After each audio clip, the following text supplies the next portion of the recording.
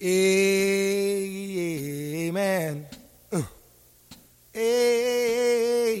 Amen.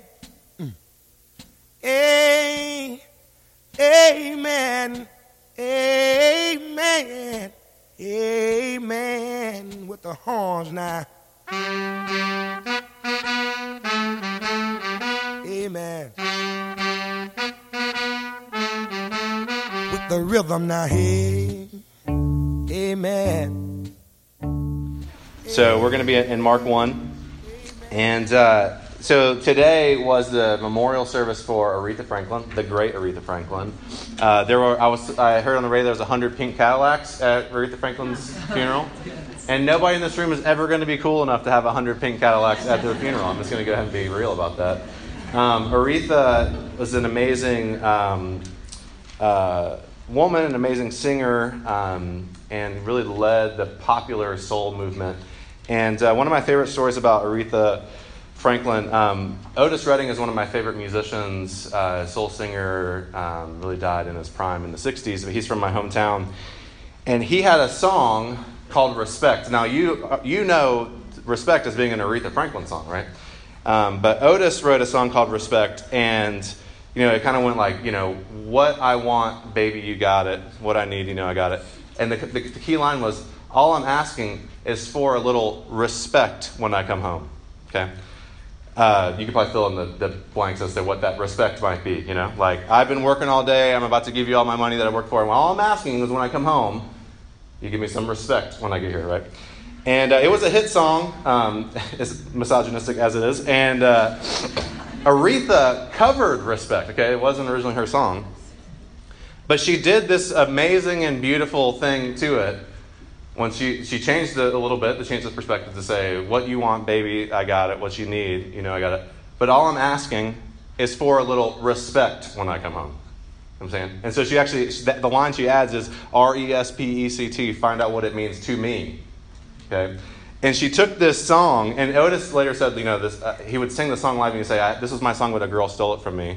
And what she was saying, she totally recontextualized this song, really only by adding one line to say, what the thing that you're asking for in your song isn't nearly as grand or beautiful as the thing that I'm asking you for in my song. And she completely made us able to hear a song in a totally new way.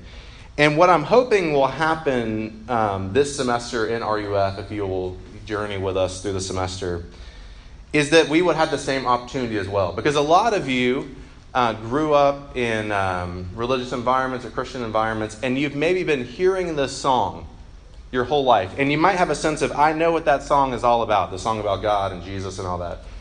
But what I think can happen as we study Jesus' conversations with people in Mark is that we can hear that song recontextualized to it's something totally new, to a relationship with God that feels less like drudgery and what I do with my sex and my time and all that, to something that feels like a free, life-giving relationship with Jesus, that we can hear that song in a new way. And that's why we're going to be looking at these conversations that Jesus had with people in the book of Mark. And we're in Mark 1, and Jesus is speaking to a man in desperate need. So I'm going to read here, and we'll dive into it.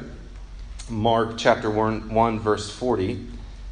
This is the word of the living God. And a leper came to him, imploring him, and kneeling said to him, "If you will, you can make me clean." Moved with pity, he, Jesus, stretched out his hand and touched him and said to him, "I will, be clean." And immediately the leprosy left him, and he was made clean. And Jesus sternly charged him and sent him away at once and said, "See that you say nothing to anyone, but go, show yourself to the priest, and offer for your cleansing what Moses commanded for a proof to them." Excuse me. But he went out and began to talk freely about it and to spread the news, so that Jesus could no longer openly enter a town, but was out in desolate places, and people were coming to him from every quarter. Let's pray. Father, we all come to this room and to this place for different reasons and with different stories. Lord, I praise you and I thank you for the courage that you've given to Ellie tonight to share a story that is familiar to all too many in the room. And Lord, we pray, like this man that fell down, Jesus, at your feet and implored you and begged you. Lord, we pray for hope. Pray for healing. We pray for joy that violence cannot overcome.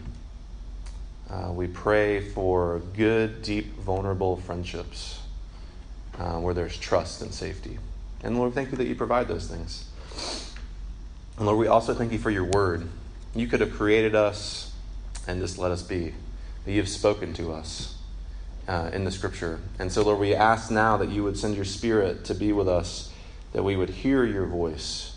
Jesus, you say that you're like a shepherd to us and we're like sheep, and that your sheep hear your voice and they follow you into good things. And Lord, would you make that true with us tonight as we consider your word? And we pray, Jesus, in your name.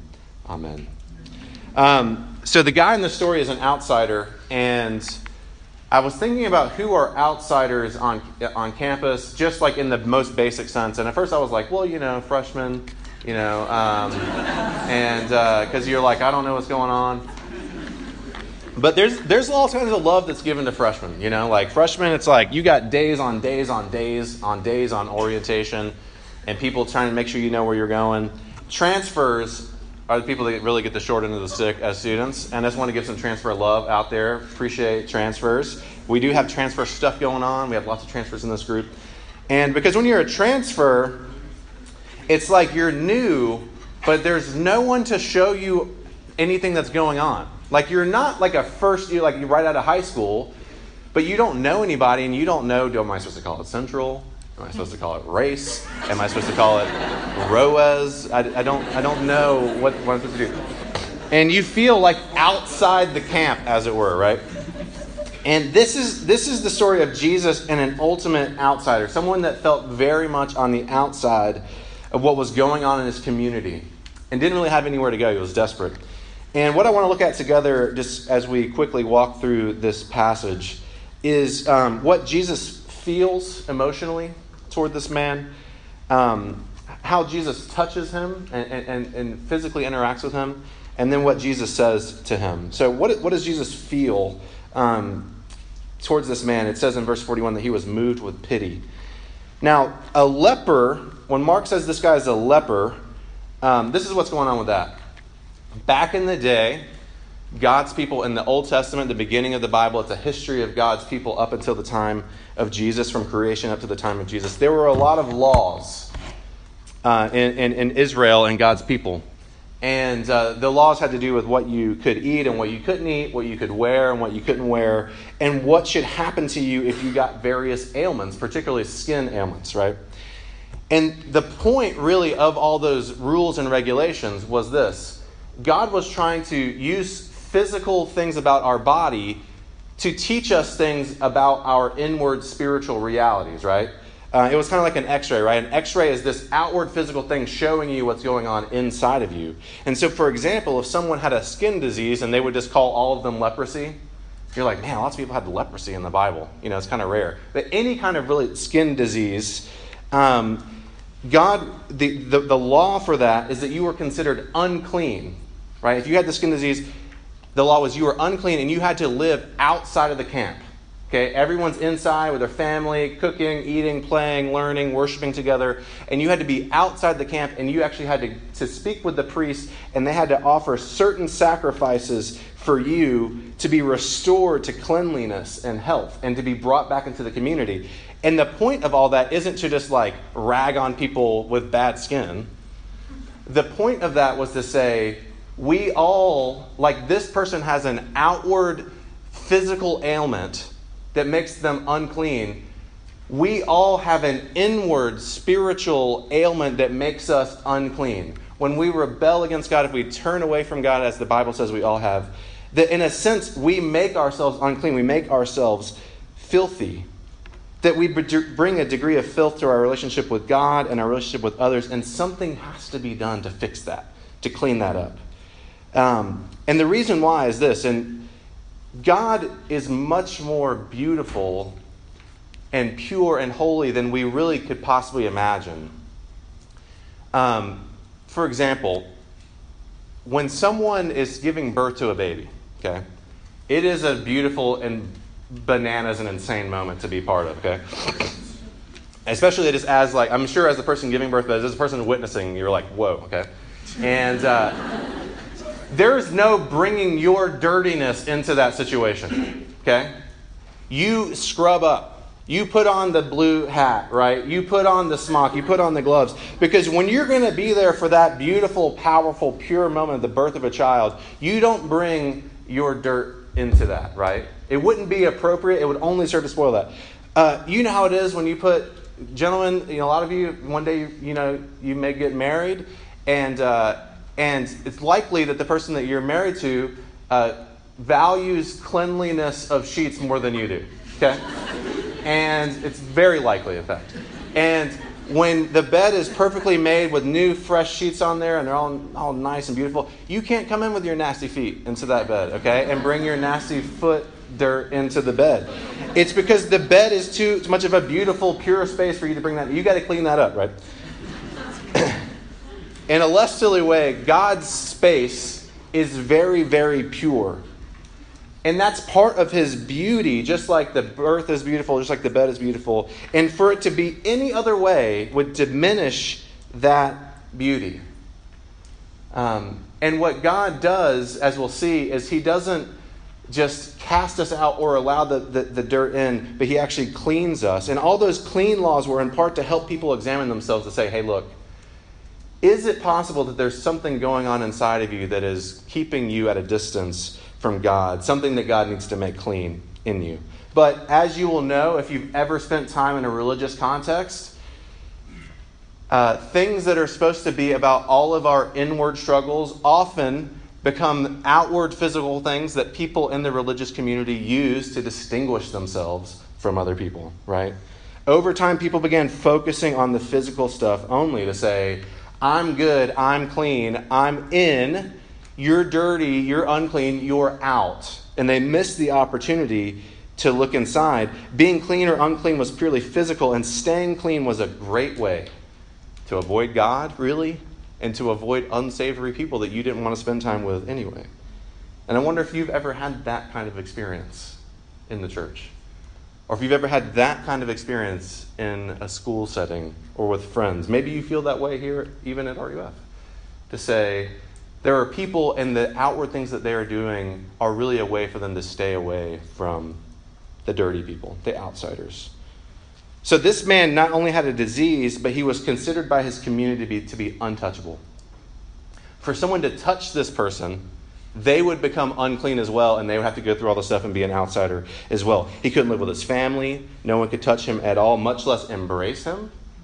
They say that like little children need 40 plus hugs a day to be emotionally like healthy and stable, okay? And that number doesn't go down that much as we grow up. So this guy, that's where he is. He's lacking and longing for human touch and community. And he comes to Jesus and he begs Jesus. He falls down at Jesus' feet and he begs him to make him clean.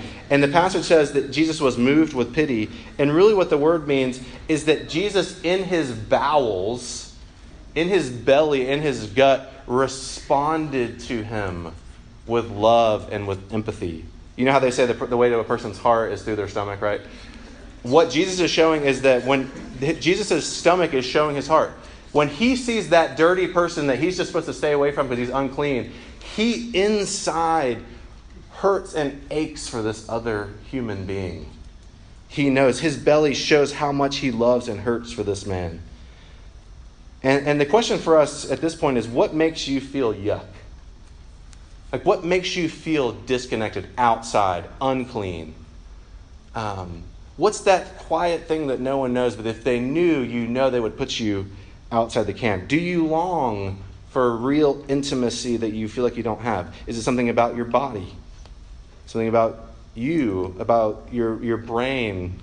Something that you've done, something that you are doing, pictures that you have sent, attractions that you feel? God's heart toward you is shown in Jesus. that when you come and you say, I feel yuck, he's moved deeply in his belly. He has empathy for you. And that's how he feels. But that emotional response leads Jesus to do something, namely to reach out and to touch this man. He physically moves towards this person, and he reaches out and he embraces him. He touches him. Last semester, one of our kids had pinworms. And if you don't know what pinworms are, my kids don't call them pinworms, they call them buttworms. And I won't go into the full detail of what buttworms do, but let's just say they live in your butt. Okay? And also, if you want to be really grossed out, apparently 50% of children have pinworm eggs on their body at any given time. Okay? All right. It's okay for you to be responding this way because I'm setting you up for this response, as you see. You're with me, Seth. Okay. We were playing on the playground. All right, come back from pinworms. This is about to be about your buttworms. We were playing on the playground, and there were several students there that love our kids spectacularly and that our kids love. And we were swinging on the swings, and we just casually mentioned that one of our children has pinworms. And I think if I had a can of gas, these people would have allowed me to pour it all over them to wash them from, It was like they were just looking at their hands. They were trying to figure out if they touched the child. They were asking if they could go inside to wash their hands. And that's how we usually respond to yuckiness. Like, is it on me? How do I get it off of me? We don't want to be unclean. We wash our hands, right? We wear gloves. We move away from yuck and uncleanness. We just do it reflexively without even thinking. Jesus not just moved toward yuck and uncleanness and filth in that way, but he reached out and he touched this person. Jesus didn't have to touch this person to heal him. He didn't even have to say anything. He's the one that spoke the entire creation into existence and stars and the moon and everything, right? He could have just thought for the guy to be healed and he would be healed. But he chooses to reach out and touch him. And this is God in the flesh, the creator of all things, reaching out and intentionally making himself ceremonially unclean by touching this person. He invited this man's uncleanness onto him. Jesus willingly, lovingly, beautifully invited this man's yuck, his filth, onto himself. Because at the heart of Jesus is a willingness to make himself unclean so that you can be clean. Because he knows desperately that you need it and he desires to make you clean. And the work of Jesus at the cross, you're like, what is that even all about? It's about him going on a cross, and really what's happening there is he is taking off that pure beauty of himself. He's laying it aside. He's taking on all of your yuckiness onto himself so that you can wear that pure, beautiful, clean garment. He's wrapping you in it so that you can be clean. Because we know, like, what's in the power of a touch, right? A touch can harm. A momentary touch can harm, can diminish. But a touch can also heal and affirm and deeply change us. And that is Jesus' touch. And part of what I loved about Ellie's brave telling of her story is being on the bathroom floor and feeling Jesus touch her, not in a way that harms or diminishes, but in a way that holds and invites and says, I'm not afraid of this. I'm not afraid of what you're feeling. I'm not afraid of your shame. I will take it on me. It was the touch of love. That wasn't. It was the touch of health. One of the funniest things that and this was told in total sincerity, it simultaneously was like, it was funny, and it was also so, I don't think I've heard someone say something this beautiful and poignant, is I was meeting with a student one time, and she was crying, and she said, I just want Jesus to snuggle with me. Right? And everyone's like, also, yeah. And what does it mean that the King of the universe, not exactly what we associate with snuggling, okay? And who is not, God is not to be trifled with as just like this snuggly little bear, right? He's the one that created everything. What do we make of that God coming with such intimacy? To really, truly say, and this is not like heretical or wrong to say, like, I want that too. Like, I want to be close with you. I will take your uncleanness on my body and I will bear it away out of the camp for you so that you can be brought back in and loved and accepted and have hope and healing and health. What does that mean for you? And Jesus feels something. He touches this man, but he also speaks. And the most powerful declaration you are likely to ever hear, in my opinion, is in this passage. Jesus touches this man, and the guy just said, if you will, you can make me clean. And Jesus says, I will. Be clean. And just his speaking of it accomplishes everything that he wanted to do. The man is immediately clean. He was clean. That's a declaration. Someone speaking something that changes someone's identity forever. No longer is he unclean, the one outside, the one that can't be with his family, the one that can't draw near to God. He is clean. That is his new identity. And I guess my question for all of us tonight is, have you heard Jesus say that to you? Did you know that he will speak that word to you? When you come to him to say, yes, Lord, I'm desperately in need, he will say, I will give you a new identity. You are clean. You are beloved. You are accepted. You can know that. You can know that tonight by saying yes to Jesus. There's a lot of these. I had a lot of these stories in my mind, but I was talking to a student a few years ago. She wasn't in our group. I had met her in like a random way, and she was like probably the most outward stoner that I ever interacted with. What she wanted to be was like a gypsy. Travel, being a gypsy, but she didn't like the gypsies steal. Gypsy culture is about stealing to get by, so she wanted to be an accountant, do people's taxes. And I thought it sounded like a cool job. Live in a van, smoke weed, do people's taxes. One time when I was talking to her, I found out, because she was just a suburban, girl from North Carolina. And she told me this story, and I won't go into all the details, but basically she was dating a guy, and she had sent this guy some pictures, and you know how it goes. They broke up. What happens to the pictures? Right. And suddenly everyone had access to these pictures. This absolutely dehumanizing, wretched, evil thing. And this is what she said. Her name wasn't Hannah, but I'm just using the name Hannah. She said, at that moment I decided I was going to be Hannah the stoner and not Hannah the slut. And she knew that she could speak a word and declare something about herself.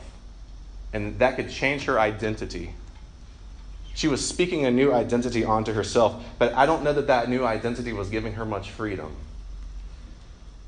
It wasn't an identity of freedom. It was a further identity of slavery. But when you come to Jesus and say yes to him, he makes a new declaration of you, the clean, new, beautiful, beloved, accepted. If anyone is in Christ, they are a new creation. The old is gone. Behold, the new has come. He does that, and we receive it as an identity of freedom. To say, I don't have to be defined by anything that I do. I can be totally defined by everything that he's done, and I can rest in that. So to bring the thing down for a landing, if you're here, I guess anyone that's here, how do you respond to other people's yuck? How do you respond to other people's uncleanness? Usually the way that you respond to your roommate's dishes, which is like, somebody needs to clean this crap up. Not me. I already did the dishes this month. Someone needs to clean this up. You probably don't realize even how subtly you say that to people all the time. Yeah, that seems hard. You should clean that up because I don't like it. Are you as well acquainted with your yuck as you are with other people's yuck? We often use the other people's messes to diminish our own. Like, mine's not so bad. It's not as bad as that one. And it's never enough. It's not freeing. It is exhausting, isn't it? To say, the way that I will atone for my yuck is finding someone with more yuck than me. It is the worst. And the good news isn't like, stop doing that. The good news is Jesus will give you freedom to stop doing that and to live for something better, which is that Jesus frees you to deal with your yuck with hope and joy. That the best is never behind you, but the best is always yet to come. For the one that loves you will reach out and embrace you and will make you clean. And the only reasonable thing to do about that is what this man did, and it's tell everybody about it. Jesus said, hey, don't tell anybody. Classic. It's always like, hey, don't tell anybody about that. Next verse, they went and they yelled it to people. And why should you tell people about that if Jesus was to heal you? Because you need to inflict your religious beliefs on other people? No. Because everyone longs to be healed and cleaned. To say, it's okay. You're accepted. I will draw close to you. Everybody longs for that, and Jesus is able and ready to do that. Because he feels deeply, he isn't afraid to become intimate with unclean people. And he's the only one that can definitively say to your life, what you have done, thought, desired, do not define you. He comes near to make us clean. Let's pray. Jesus, thank you that you love us, that you've given yourself for us, that you're much more committed to our health and wholeness than we are. And Lord, we're coming from a lot of places. And we just pray that you would meet us.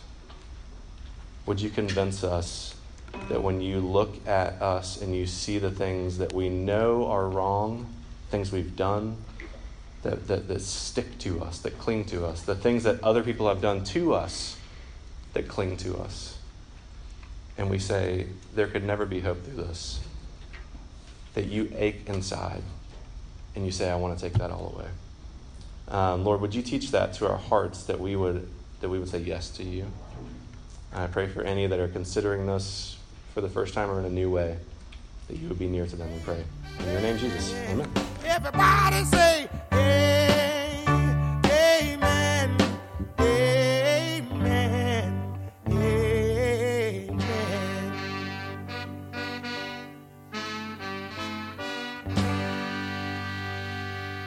Amen.